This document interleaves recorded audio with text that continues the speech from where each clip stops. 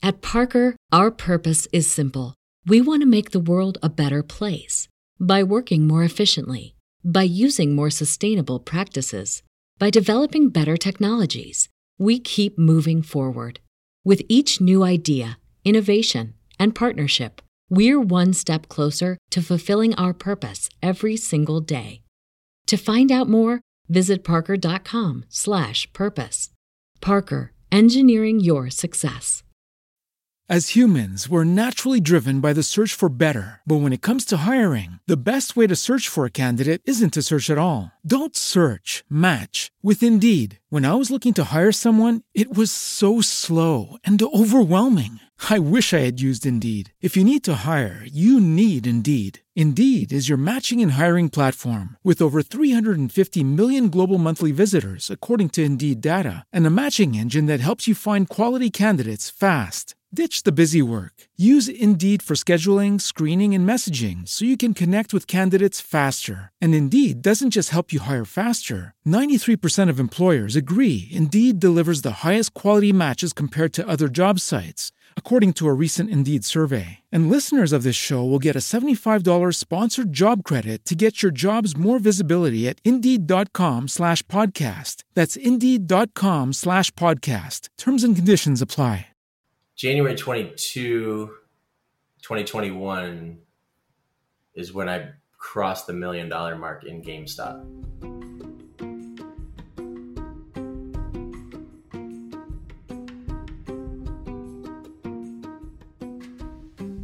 Hello, and welcome to Financials Podcast, Future Rich. I am your host, Barbara Ginty, and I am also a CFP, which stands for a Certified Financial Planner. And I am very excited to bring you my guest today, Christian. Hi, Christian. Hello, Barbara. How are you? Good. How are you? I'm well. Just starting the day. Perfect. Well, the reason I'm so excited, this is a unique expert episode. Usually our experts disclose who they are. You are going to be anonymous like our regular guest, but you are going to be an expert because you are a real live GameStop millionaire. Does it feel weird to hear? It does feel a little weird still for having this one position work out so well. Yes. So if you're just tuning into this episode, you can go back and look at one of our first episodes of the season where we had on a former hedge fund manager, and he explained what was going on with the stock GameStop. And talked about what a short squeeze was and kind of went over the history behind it.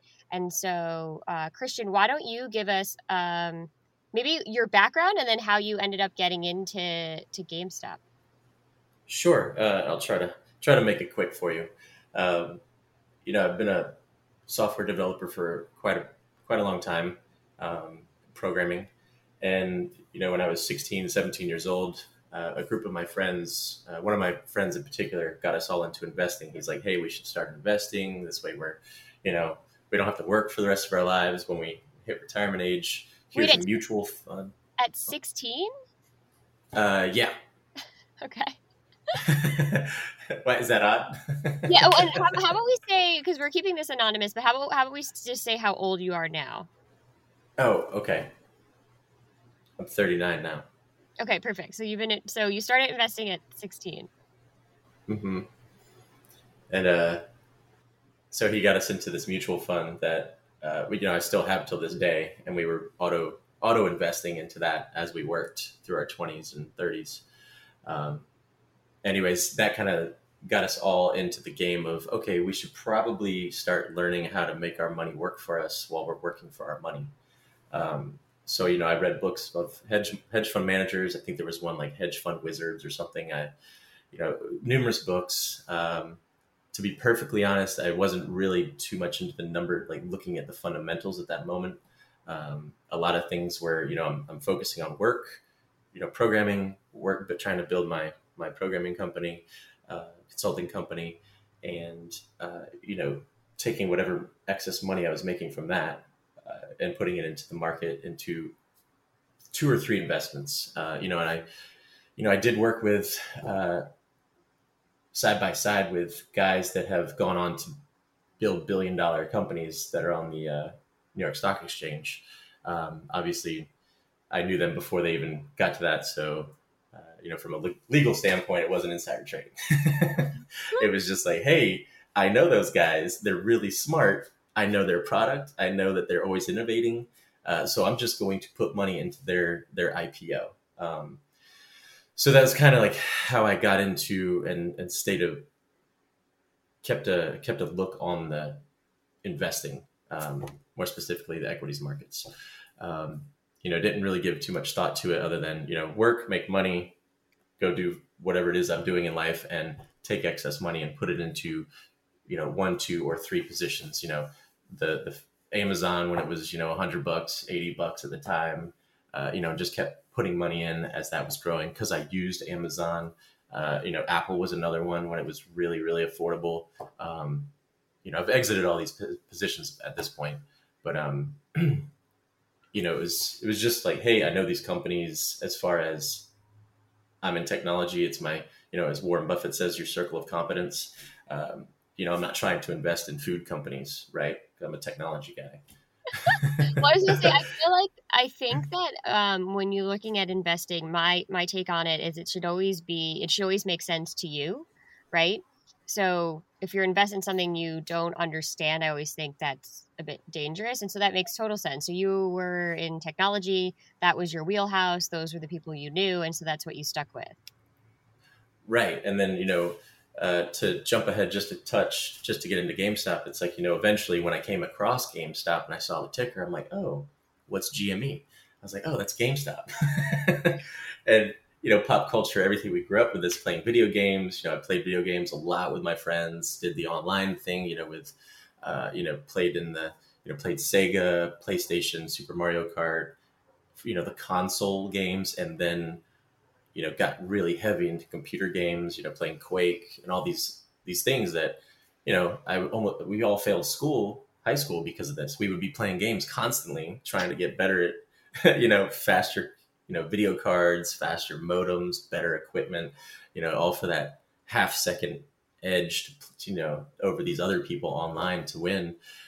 So that's why, I responded well to GameStop. I'm like, oh, I don't fully understand GameStop's story at the moment when I saw it, but I understand what GameStop is, and I had that emotional connection to it, growing up. So I'm like, all right, I can look into this more, and now being a little older and a little bit more, hey, I do want to be a little smarter about where I put my money, so I'm not like losing it and whatnot into something that I don't know what's going on.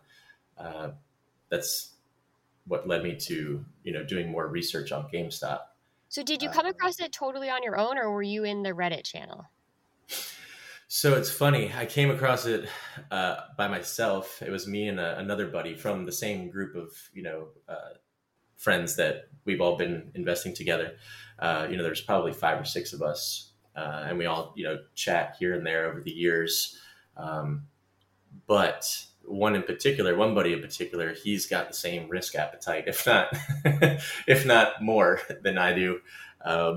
So he and I kind of bonded together, and I was like, hey man, back in 2019, I was like, look at GameStop, look at the short interest. How can something be 100% shorted? Is that even legal? Like, how is that even possible? And he started looking into it because, I do defer to him since he's more in the financial sector of things. If somebody wants to build a computer program, they can ask me. If someone wants financial advice, they ask him. So I'm just leaning on his experience. And he's like, wow, let's look at this some more because I don't know how this is possible. And 2019, we looked at the fundamentals or looked at the books, and it's like, okay, cool. GameStop is, they're selling video games. They're selling console games that you go and you buy, you plug in at your house, blah, blah, blah. And the sentiment at the time is like, you asked anybody in the world, most people would say, oh, they're going the way of Blockbuster. They're going to, Blockbuster got its lunch eaten by Netflix because it's streaming. So why would people go buy games from a store when you have streaming coming out for streaming the games? And, growing up with this stuff, it's like, those are the people that don't understand gaming. It's like, there's kids being born every day. There's kids that want to play these games every day. It's a cult thing. It has nothing to do with, it's outside of the realm of logic. People I want to go buy games. A fanatical following, kind of like you would say there are certain brands that have this following that they just are always going to be loyal to that brand. 100%. Like and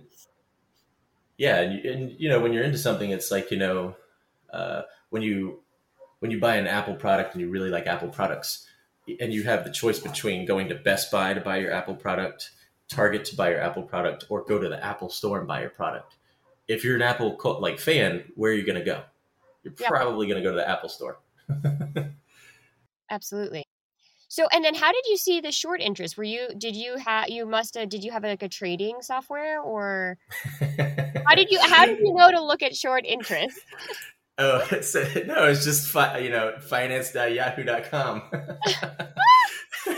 I don't own any tools. I don't use any screeners. I don't do any of that. It's just purely like clicking around on a screen, and it's like, oh, here's suggested tickers. I don't even know what I was looking at that day that, GME, the ticker GME popped up on the right side. I wish I could tell you.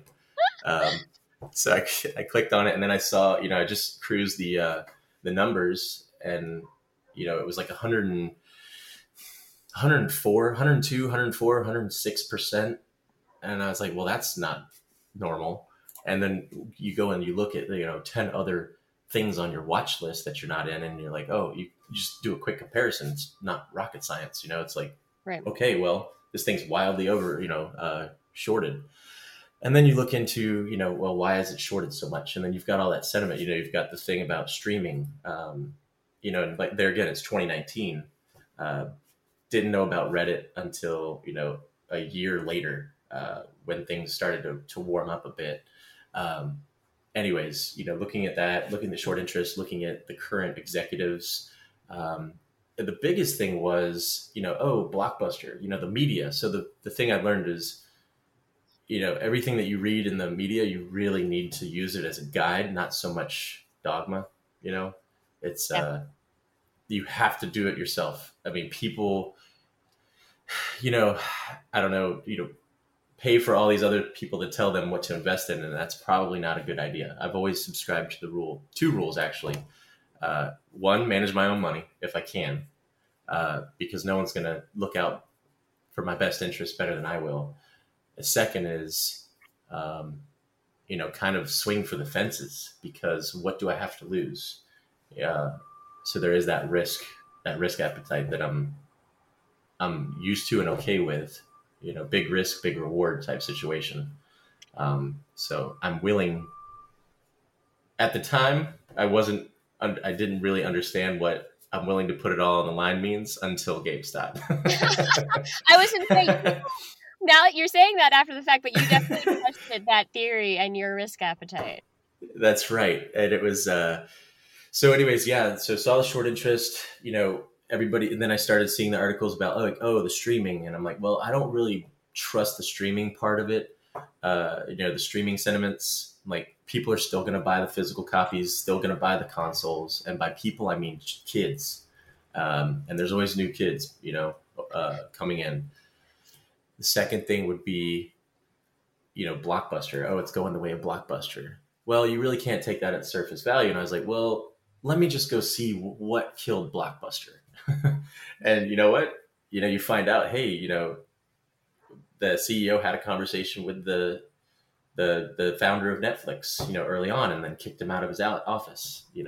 Maybe not kicked him out, but shoot him out of the office.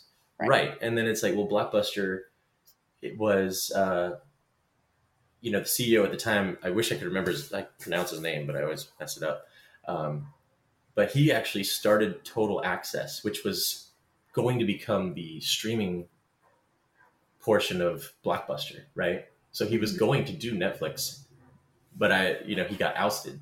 So as soon as he started that, he got ousted, and then Blockbuster went the way of bankruptcy and closed their doors. And then when you look at, well, why did why did Blockbuster really close its doors where it wasn't a good business? It's like, no, not really. They, their late fees and rewind fees were basically what were keeping them alive. That's not a good business model in general. Penalizing your client shouldn't be your number one revenue stream. Right. So it's like, well, now I put that into the thing of like, okay, well, anybody that says, oh, GameStop's Blockbuster 2.0 is 100% incorrect. So right there, I have enough justification to be like, okay, anybody that says that, I don't care what you say.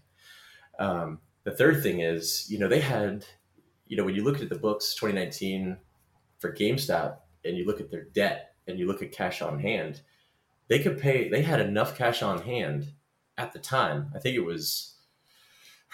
they had 400 million at that moment in cash. Yeah, it was 400 million roughly, give or take. And maybe like 220 million, 250 million, maybe debt. It's like, that's not a bankrupt company. They could pay off their debt immediately and still have some cash left over. Right. They were positive.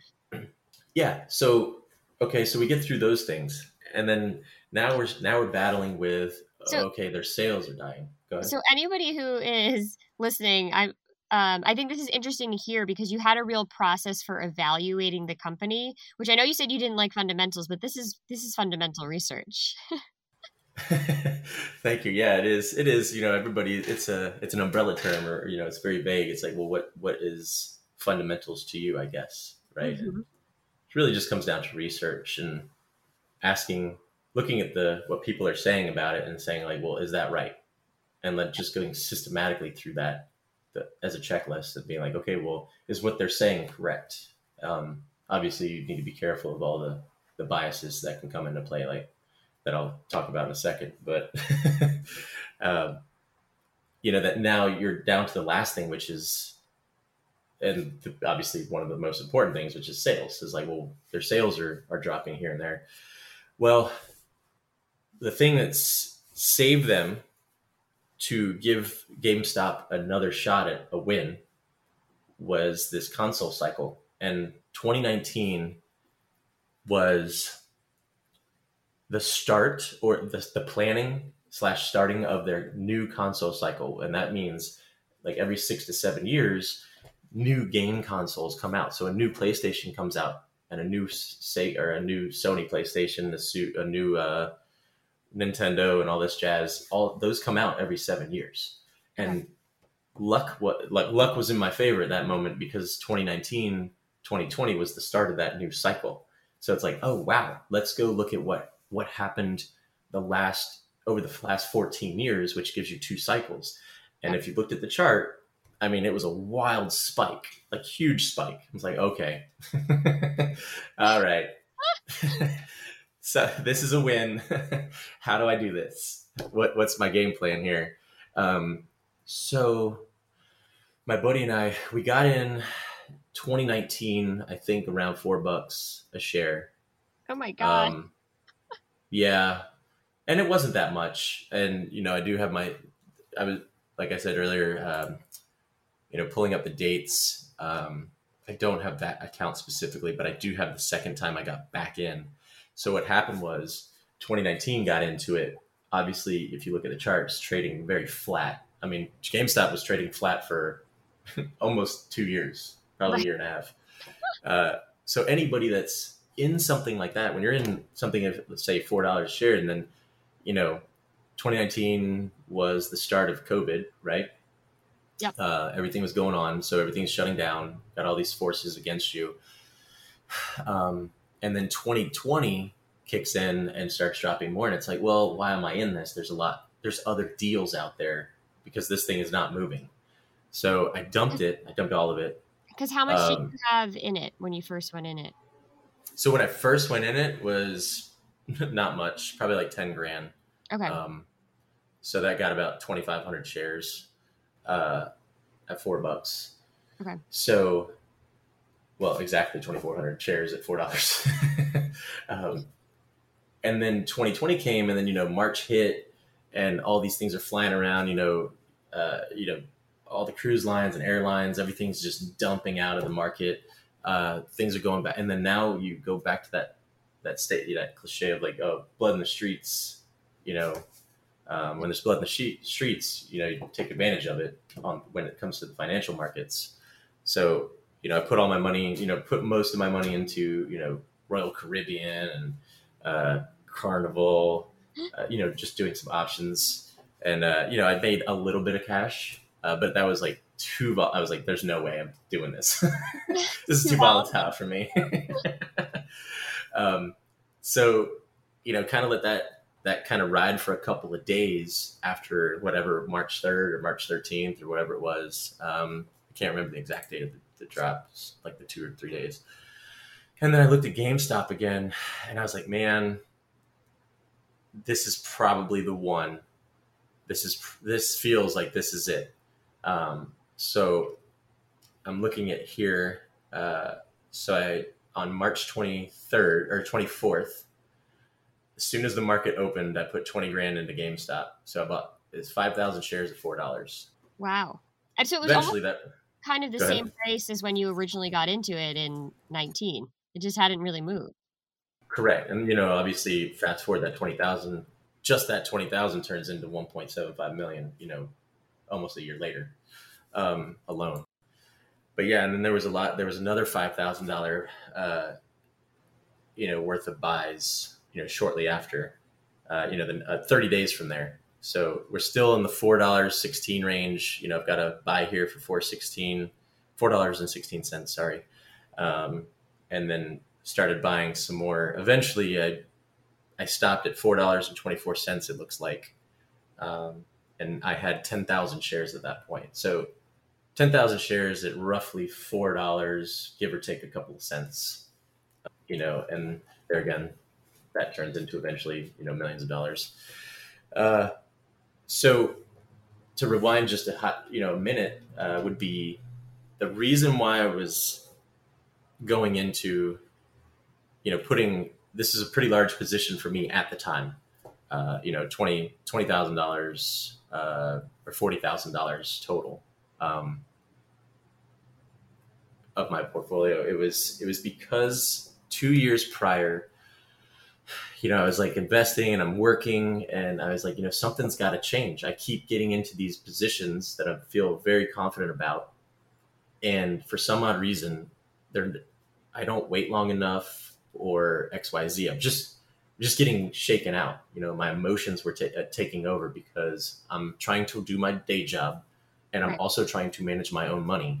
And I'm emotionally attached to both of them. So there is a guy that I saw give a talk maybe 10 years ago, 11 years ago in the tech community. His name is Derek Sivers, Derek, and then Sivers, Sivers. And he sold his company for $20, $30, $40 million. I think it was like 20 million, and put it all in a trust. And now he travels the world and writes. And his blog, it's very succinct. It's very clear and concise. It's like, hey, here's a blog post about this, blah, blah, blah. And he had a blog post about topic journals. So obviously writing a journal is good for anybody, especially when it comes to investing and other things in life. The problem with journals is, you buy a notebook from the store and you start writing, put the date in it on page 1 and you start writing about your day. And then, tomorrow, the next day you write on the same page 1, you write the date and you write whatever. Well, when you fill up that journal, what happens? You have to put it in a closet or a box and you go buy a new journal, right? Right. And you start again. Well, the problem with that is, what if you want to read everything about investing that you wrote down in that journal? A lot of work. Correct. Exactly. You're going to need like an index or something. So his concept of topic journals, it's just a file name. You can go read the, I can send you the link after this, but go read that real quick, his post. And, he's just got a file system, a file for each, it's the file is named the topic. So you have a topic about, dating, you have dating.txt, is the name of the file. That's very simple. Well, I had one for, dating, relationship, travel, and one for investing. So 2 years prior to this move, I just started writing in this this journal, this investing journal, about all the moves that I was making. And I wasn't just putting in, oh, I bought this at this much because of this. It was, oh, I would write that, but I would also add more context. I would add emotional context, because that's what I'm really concerned with. Is I have to manage my emotions better when I'm dealing with my money, and at the time, large sums of my money. Right. Well, because that is usually the number one mistake for people managing their own money versus an institution. Is an institution, it's a job, so they're not emotional. They pick a spot they're going to get in, they pick a spot they're going to get out if it goes down too far. And then when it's your own money, there's that emotional pain you feel when you watch it go down, or you could also feel great joy when it goes up, but it's more about when it's going down, or the volatility, how it can really disturb your emotions. 100%. So that was what I was after. So in this journal over a 2-year period of time, and it wasn't every single day, but it was definitely, if I was in a position, if I was in a an investment position, then I felt like I wanted to sell because of some market thing going on, I would immediately open up that file, because it's very simple, very quick, and I would read every single entry. And this is me telling myself, hey man, if you've done some research and you feel confident enough to have been in it anyway, and you have an exit price, which also matters. A lot of people don't understand need an exit strategy. And we could talk about that in a second too. But, it's like, look, every single time, and I would sell too early, or I would have, not as much money in that position that correlated to the level of confidence. So, fast forward to GameStop and what I just told you about, putting pretty much $40,000 into it at $4. I read that, and, the two glaring things that stuck out from the journal was I never put enough in to make it worth the risk or the reward. Sorry. It's like, I want to win. And then the second thing is I don't hold long enough. So, right. Those two right there can be a benefit, but also obviously if you're in something bad and you're trying to stay to those two rules, you could also lose a lot of money. But there is that other level of why an exit strategy is important, which is what an institutional trader would analyze the fundamentals again and say, okay, this is where we have to get out if it goes goes a different way. Right. And so speaking real quick to exit strategy, going back to the research that my buddy and I did, we're like, what, based off of historical, performance of the console cycle and, the debt and cash on hand, et cetera, $45 is not out of the question. So when you're in this was $4 at the time, and we're looking at, it's $40 to $45 is our rough exit. I mean, that's a 10x, right? So right. I'm staring at the 40 grand I put in could be 400,000. I'm like, cool. Yeah, I'm down. I'm not going to shake a stick at that. So I'm like, okay, cool. So our range was actually 45 to 60 being the ceiling from the current context of where GameStop was and the information that we had on hand. So, obviously the topic journal got me those two things, keep the money, put a bunch of money in, and hold longer than I want, hold longer than I feel at that moment in time. And those two obviously are, I don't even get to those two things unless I have the confidence to already be in it. So there's that part, right? Mm-hmm.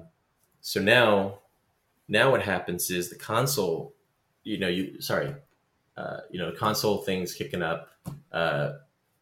Nothing's really happening as they're selling. So going in, there's an important piece to this. So I have 10,000 shares of GameStop at 40 grand. And, this is early 2020 when shelter in place is happening for coronavirus stuff going on in the world. And, I'm living in my RV full time, as I'm traveling around, I can work remotely, and I get stuck in Texas So I'm hanging out in Texas for a couple of months. And I'm like, this is not very fun anymore. Like I could go out into the parks again, the national parks, et cetera, but I'm like, I don't know what's going on with Corona. I don't know what's going to be open, what's going to be closed. I'm out here alone. Let me just go back home to Florida. So I come back home to Florida in September, August, September, and I've got this RV and I'm staying in my friend's, his extra room. So I'm like, I need to sell this RV. So I sell the RV, and this is when GameStop is starting its move, from $6, $7, $8 a share. So I sold the RV at a premium because everybody wanted to be in an RV because of the shelter in place. Yep. And I was like, you know what? Since the RV was paid off, I have, 60 grand, 70 grand in my pocket. I'm going to take 50 of it and put it in the GameStop. And this is what, and you are currently without now a home, right? Because so you sold your home with an RV, and you're staying in your friend's spare room, and then you took that money. So you were very confident in the research you had done. I was extremely confident, and I was like, you know what, I'm willing to risk. I kept 15, 16, 18 grand in my pocket so I could go get an apartment for, I did the math for a whole year here in Florida. And I'm like, cool, at least I have the cash to pay for an apartment for the year. So I did that. So if this thing went to zero, which it won't go to zero overnight, I mean, I could lose money, sure, but it's not going to go to zero. This is worth a shot. I looked at my topic journal again. I'm like, this is it, man. I'm going in. I'm confident. The numbers look good. I'm confident in the numbers. I'm not confident in what any of the analysts are saying. I think everybody has this 100% wrong. So September, I'm looking at the buys here, and I bought, I bought 11,000, 20,000, 25,000. So it's $8.60. So $8.60. Another buy for $8.60, and then my final buy was $10.60, and that those buys were over the course of 3 days. So you can see from $8.66 to $10.66, that's a $2 move within 2 days. This thing was starting to tick up, and I'm like, man, if I don't get in right now, I'm going to kick myself. Right. So I put the, what is almost that? Like it's almost like you had a crystal ball, because if anyone pulls up this chart for this ticker, it was like basically 2 months later, it really, it was already going up, and then it started to really spike in January, right? 2021. Yeah. Exactly, January 21.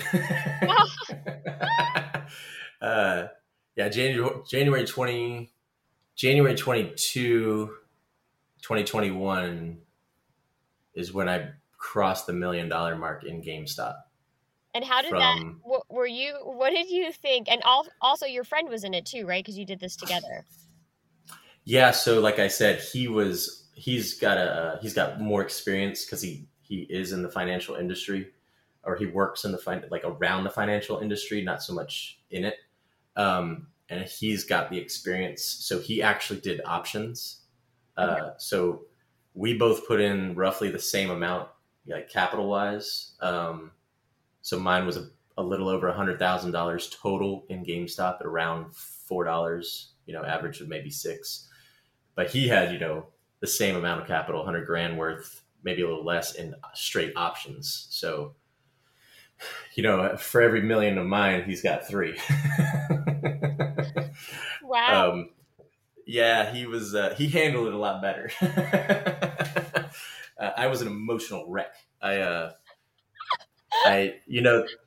it was ticking up, I remember going out to lunch with a couple of friends here where I live, and I was excited. My account value, I have, in the past, the max maybe was like 400 grand, because I would put money into my accounts and I would take it out when I want to go do trips, or, mainly just stopped working for a year or two. I believed in that whole semi-retirement lifestyle of, I'm not going to work constantly for 20, 30 years. I'm going to work really, really hard for a couple of years and then take off a couple of months or half a year and go do stuff, or maybe even a full year here and there. So I was, always worried, always in the back of my mind. I'm like, I should probably not do this. I need to have some cash for retirement because it is expensive. So, I was almost, I would say this $100,000, $110,000 in GameStop was it was a lot of my net worth at the time. It was my net worth basically. So everything I had was in this. When you step back and you look at it, like, well, yeah, that's a lot of money in one thing. So January 22nd. I was out to lunch with my friends, and GameStop, my holdings in GameStop were just crossing the $500,000 mark, probably in January 16th or something. Mm-hmm. And I was super excited. I'm like, holy Jesus, this is like $500,000. And of course, like they were like, dude, that's awesome. You should take some money off the table, or, take half out, blah, blah, blah. And going back to my topic journal, there were a couple of times that I wrote in there that was, hey, don't listen to anybody. Like if you're confident enough, not stupid, but confident, it's like, just hold on a little bit longer.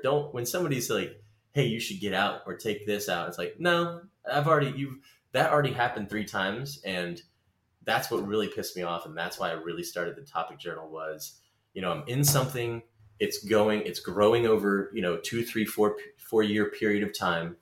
And, somebody's like, oh, you should take half the money off the table, or take out your initial investment. And, that's fine. I think that's a great strategy, obviously, in 99.9% of the time. But this one, it's like, no, man, I don't know 100% for sure, but I know I'm 97% confident in this play. Like, this is it. Because of all the data that I know. And if I can argue better than the analysts can and give you more information than the analysts can about what's going on, like actual facts, then I'm okay. I'm not doing anything. Anyways, we're at lunch and they're like, hey, well, yeah, also blah, blah, blah. You had been trying to train yourself, which is essentially what you're doing with the topic journals, to say, if I make an educated decision, I need to not let my emotions or other people talk me out of my decision. That is the whole reason you started the journal, was to get better at that aspect of it. So that makes total sense. Now, it's okay to go back and be like, okay, let me just kind of gut check, reread my topic journal before I make any decisions, which, mind you, are very tough. People think they can handle this, but I can assure you the emotional roller coaster that you're already on is you are fighting yourself. I mean, I had plenty of chances that day to just hit the button and say, you know what, $500,000's cool. I'll take it. Well, I will say that I think that's the one thing I think a lot of people underestimate. When your entire net worth is on the line and you don't have a crystal ball, you didn't know what was going to happen. That's a lot of money to you, a lot of money to anybody, I think. And I can only imagine the emotions that you were feeling. And that's usually when people, you just can't take the roller coaster. You want to get off of it. Yeah. And, I don't know what the price was at that moment in time. I mean, I guess we can take the shares and kind of do a quick thing here. Okay. It was $30, or around the $30 mark for the share price. And it gets back to what we talked about not too long ago, was exit strategy, right? It's like, nope. If it's $30 a share, I'm not leaving until it's 45 at least. Like I'm not even considering selling until 45. Right. Because that's my floor of what I figured out. And that was very, generous. So I'm like, all right, cool. So then the next day it's like $40. And I'm like, oh, it's getting there, but it's starting to pick up speed. I'm like, and this is a very important thing, and I'll mention it before you call me out on it, which is I told you I had my exit strategy of $45 to $60 for the share price. That was based off of the context in early 2019 when I first got into it, or 2020, sorry, when I first got back into it, and started putting that large amount in. Well, the game changed. That exit strategy actually moved. The goalposts moved because Ryan Cohen came in and started sending his letters and becoming more active against and or with GameStop, and the writing was on the wall that this guy is about to go in. And this is a very important piece as well because it's outside of the bounds of normal fundamentals or, any type of, investment knowledge, I guess you could say, when you're looking at just the numbers. So Ryan Cohen was the CEO of Chewy.com, and he exited that and, grew. I love dogs. Who doesn't? And he built this company, sold it. And this guy, he's chomping at the bit to do something, and you look at what he did and it's like, he wants to go after maybe he wants to go after Amazon. I don't know.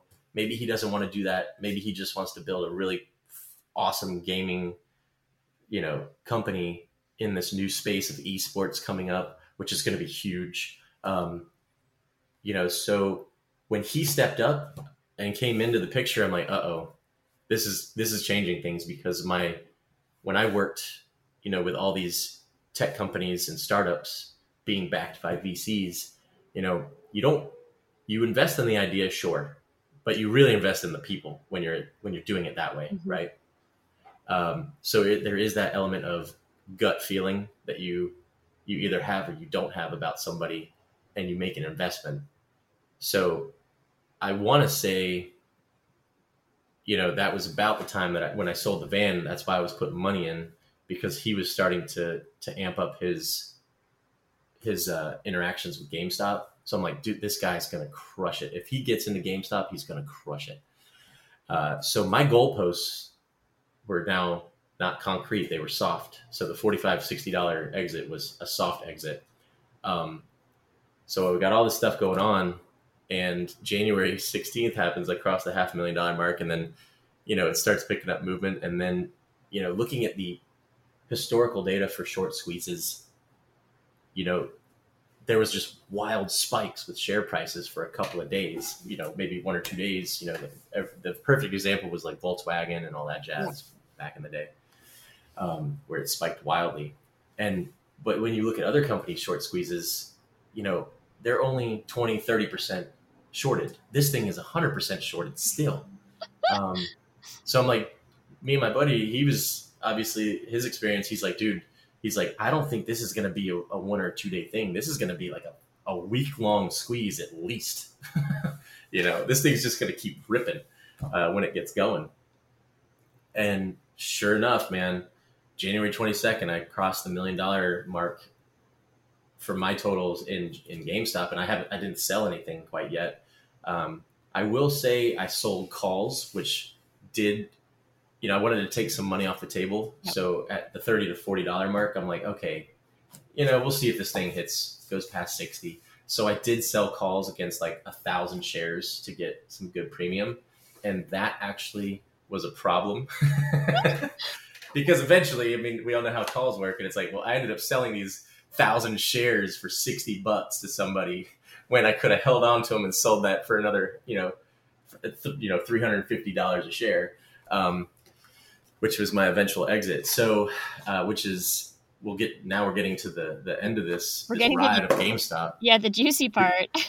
Yeah. The juicy part is, I'm sitting on, quite a few shares, and, January 22nd hit, and then that was the weekend. So January 22 was a Friday, and I went out to dinner with like 4 of my buddies, and I paid for dinner, of course. We went to the fanciest bar we could, and the tab was maybe $200, maybe $300. I'm like, man, I just made $1 million. Actually, I didn't make it yet. I didn't sell. And then, I was a basket case for the weekend, because all I'm thinking about is like, you don't realize, like, when you're winning, like, that is another emotion that you have to deal with. There's a psychological thing, a phrase. It's like, that my psychotherapist friend told me. She's like, change, even if it's for the better, is still unnerving. It still causes turbulence. So here I am. I go from, $100,000 2-3 weeks prior to $1 million in a very short amount of time. And I'm like, uh-oh, now what? Now I'm really thinking, damn, I'm a millionaire. I could sell it. So Monday opens and it just starts ripping. And I've got screenshots, for each day. And, every single day it's like, I'm, adding $1 million to my net worth. That I'm eating Xanax for 3 days straight. People don't, it is when you're holding, it's like, it's not easy. Like the easy thing to do is to sell, obviously, but it's like, man, now that the squeeze has initiated and you've got, this whole thing, this Reddit stuff going on, which, to answer your question I wasn't even part of Reddit until, after I bought, after I sold the RV and put more money in. I didn't even know about Reddit, the GameStop stuff on there until November, I think, December. And I actually have an account on there. And I did post my position on there, under obviously a name that is it's just so I can go back and say, see, that was me. And it was one of the bigger ones. It was not Roaring Kitty, which that guy seems very nice. I would love to meet him one day. Anyways, yeah. So, Monday kicks in. I think I crossed the $700,000 or $800,000 mark, $900,000 mark. And then Tuesday, it just starts ripping. And I eventually sold it $350 a share, which was damn near the top. If not the top. I know finance will show you like $430 a share, but I don't remember it ever hitting that unless it was like a flash type situation. I was going to say, I think that it went high, but I think it was, you would have had to have hit your sale button I don't know that you would have gotten that price. I think it was those were such fast trades. Yeah. So the night before I sold everything, I was a complete wreck. I was like, dude, I cannot handle a fourth day of the entire day for 3 days straight. I was anxietal. I was popping Xanax like it was M&Ms, trying to stay calm because it's like, I know this is going to keep, I feel like no one knows, but it's like, I just have a strong conviction that this thing is going to keep going. It has at least another day in, and I'm like, all right, I'm in for the ride. I've already won. So let's just see where this goes on the next day. So say, I think it was maybe like a Wednesday night. I can't remember the exact day. I guess I can look, but I'll spare you the time to look it up. It was the Wednesday night, Thursday night, and I'm laying in bed, not sleeping. And I'm like, look, I need to set a realistic limit. My buddy always told me, my finance friend, he's like, hogs get fat, pigs get slaughtered. Yep. Or is it the other way around? Yeah. Something like that. So that's always in the back of my head. I'm like, greed is so subtle, and people it is very clear to me how I'm being greedy. And when people talk, I'm like, nope, that person's being greedy. You're going to lose. And it's very clear, but very subtle. And you have to fight that, but you also have to understand and be very aware of it. And the concrete example of that is the night before I sold, I was like, look, I did the math, $400 a share. If I sold, that is wildly successful. Yeah. We're talking like over $4 million, $5 million right there from $100,000 investment within, a year's time. Not a bad gig. So I set up my limits, and to sell everything at $400 a share. This is where greed comes in. The next morning the pre-market started running. In the morning, it started inching up, and I know it passed 350, it hit 375, 380. And right then and there, I'm like, oh man, it's going to blow right through 400. And I promised myself the night before, I cannot raise that number, that limit to sell. I can only lower it. Yep. And sure enough, sure shit, I I went to raise it, and I did raise it for like a split second. I'm like, no, it's got to go back to 400. And the reason why I put the limit in is, and I'm doing all this on my phone. I'm not doing it on the website because the mobile phone was a lot easier, more efficient to make a sale than it was to log in, do all this stuff, because I knew I was going to be emotional, and you do not think when you're emotional. Nope. So this is all preparatory. And the reason why I said don't change it is because your fingers stop working. Like my finger, I was like so excited. I was like, holy shit, this is crazy. And my thumbs, I was fat fingering it. I'm like, there's no way this is happening to me right now. And you know what? I changed it back to 400 and I left it for about 5 minutes. And I'm like, dude, I got to calm down. I ate another Xanax and this is like 9:45 in the morning. And I jumped in the shower to like try to cool off and get my mind off of things. And, my body's shaking, my hands are shaking. I'm like, dude, I can't do this anymore. I'm done. So I opened the shower, like the curtain or the slid the shower open. I grabbed the towel, dried my hand off. I'm surprised that it didn't slip and fall and break my head. And I've got my phone. I'm standing in the shower with my phone out of the shower. And I'm like, dude, fuck this. I sold half of it for $350 a share. And I put the phone down and I'm like, cool, I just secured literally $2.25 million. Done. Not going to lose it. And then I obviously I put my phone back down on the counter, got like in the shower, and I'm thinking, wow, that felt really nice. I feel more comfortable, more chill already. And I swear to God, it was probably five seconds, but it felt like 10 minutes went by. And I did it again. I was like, this. And I grabbed the towel again. I opened the shower door and dried off my hands so I could touch my phone. And I just sold the rest of it at $350. And no sooner did I do that, it started to drop. And then that's the day that all the platforms started to lock things down. And I sold everything for about $4.4 million.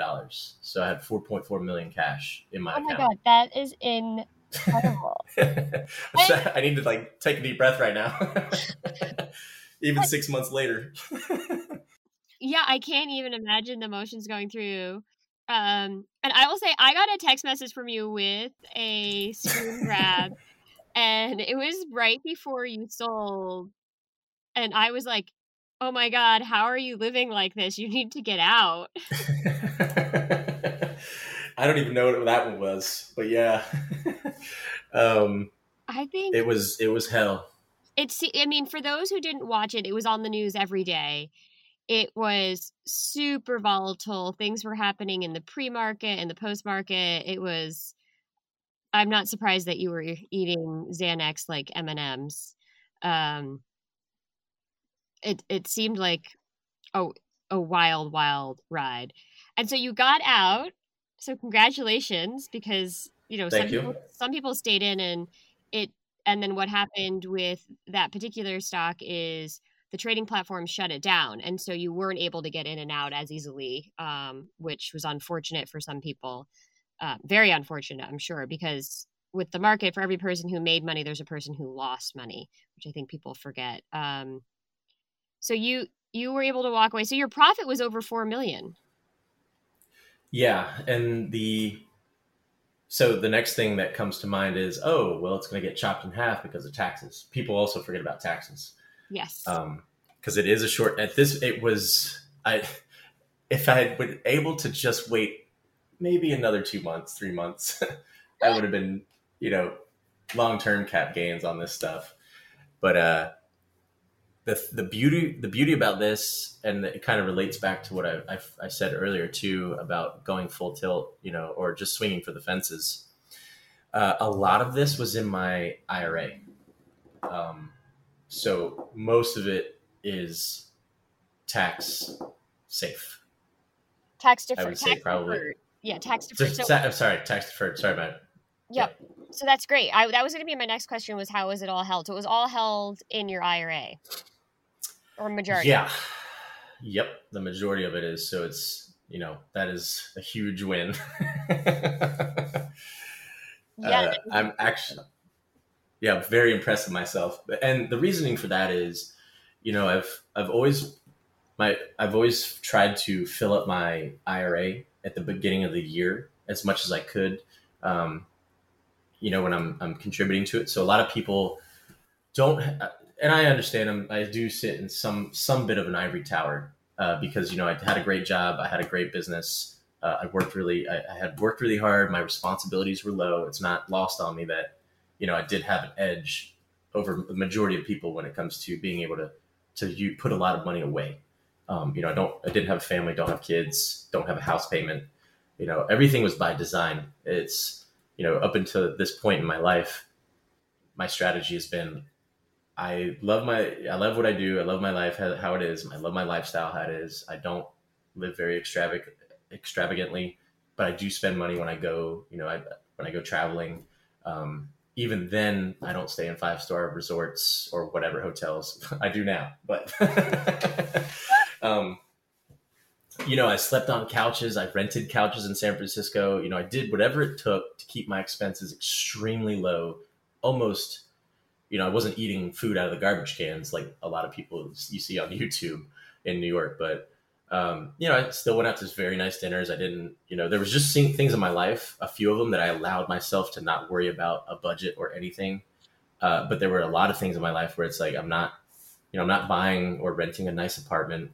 I'm not going to furnish it with all restoration hardware stuff just because I can afford it. Lifestyle creep is a very real thing, and that's another subtlety that people don't realize. Absolutely. So I was able to make these moves and be risky because I knew it would be enough. It would be enough for me to cover my bills per month because I wasn't living extravagantly. I wasn't, even though I could probably go buy a Ferrari if I really wanted to on my salary, which I would never do. I didn't do it, I think you point out, you make really valid points, was that your control over your finances allowed you to take this risk. So had all those years you've been living in, a high-rise building with a doorman and a gym, you wouldn't have had as much money set aside. But because you always kept your housing costs super low and you decided where you were going to spend your money, which it sounds like your money was on travel and, going out with friends at dinner, but the rest of your money, you didn't blow it on a nice apartment or nice furniture or a nice car.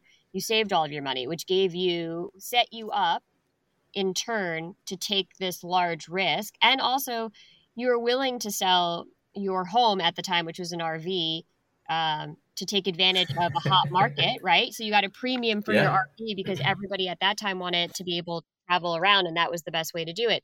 So you were willing to take risk and make sacrifices that a lot of people aren't willing to do. A lot of people won't, they want to get the nicest housing they can get for their money, right? So I find that the housing cost is usually one of the biggest lifestyle creeps. So just by doing that, you probably put yourself ahead of the game with having more money to be able to make these investments.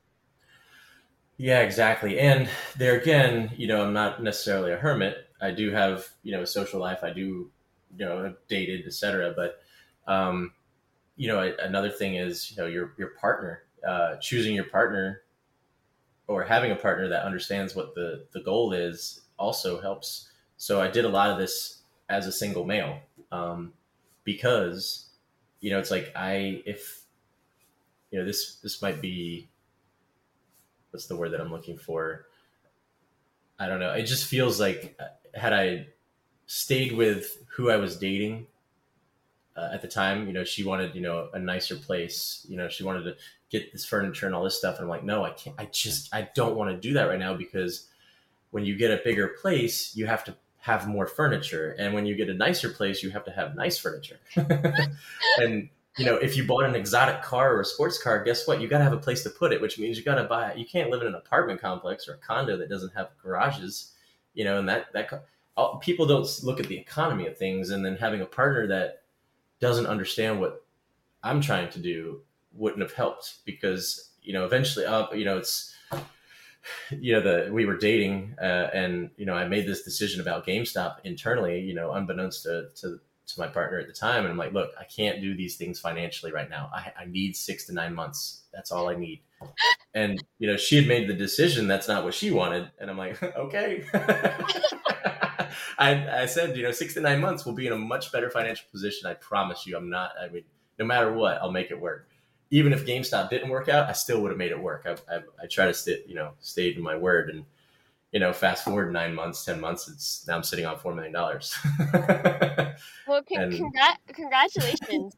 I mean, I found your story super interesting, which is why I appreciate you coming on, because I wanted to tell your story.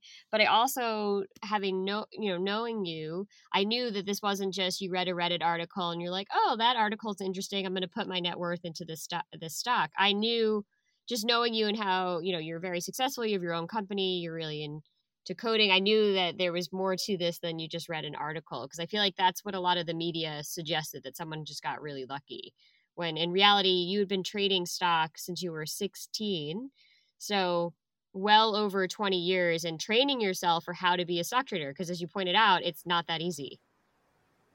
It is not. And it definitely, like you said, the time in the game, like Warren Buffett says, time in the market beats timing the market. And, it's, even if you're just dabbling or, you have to pay attention. You have to look and you have to have a purpose. So, having money in the game made me pay attention more to what was going on, and to see fluctuations, and to see how the financial markets react to current events, but also future events that haven't happened yet, that might not happen yet. And one final question for you. Are you taking a breather from trading and just relaxing, or are you back in the market? That's a great question. So, no, I'm not taking a break quite yet. I'm taking a little bit of a break. I've been trading GameStop because of the volatility and getting back to circle of competence. It's like, well, I understand what's going on now, and I understand what the company's trying to do. And I understand, the overvaluation or undervaluation of the current stock price. So I've actually been doing a lot of options around it, so income generation and whatnot. So I've added since February, probably added close to 600 or 700 grand on top of what I've already made. Oh my gosh. Yeah. So I'm toning down, it's that emotional portion. So January, February, early March, my emotions were still, my nerves were all over the place. I was still anxietal. And, if there's anything that I've learned by, with anxiety and or psychology is, there's this concept called flushing. So it's like, well, once you already have anxiety, you really can't get more than you already have. So, I was like, all right, well, I'm just going to start writing, $1 million, $1.5 million worth of cash covered puts on, and generating, 300 grand, 200 grand worth of premiums for 2 weeks while the volatility's high. And I already have anxiety. So what does it matter? So I have toned down, and right now I'm still trading around GameStop. And I'm practicing portfolio management at this point. So I'm not using my entire portfolio. I've got other things that were on my watch list that I went ahead and I put money into. So I have a pretty good mix right now, I feel. As we like to say, you're diversified. Yeah, I mean, even if you looked at it, you'd still be like, no, this is not diversified. It's diversified enough for me. Okay. Well, congratulations, and thank you so much for coming on to share your story. Thank you for having me. I'm glad I could with you. So thank you. Absolutely. And so for all of our lovely listeners, you can follow us on Instagram at Future Rich Podcast, and check us out online at www.futurerichpodcast.com. At Parker, our purpose is simple.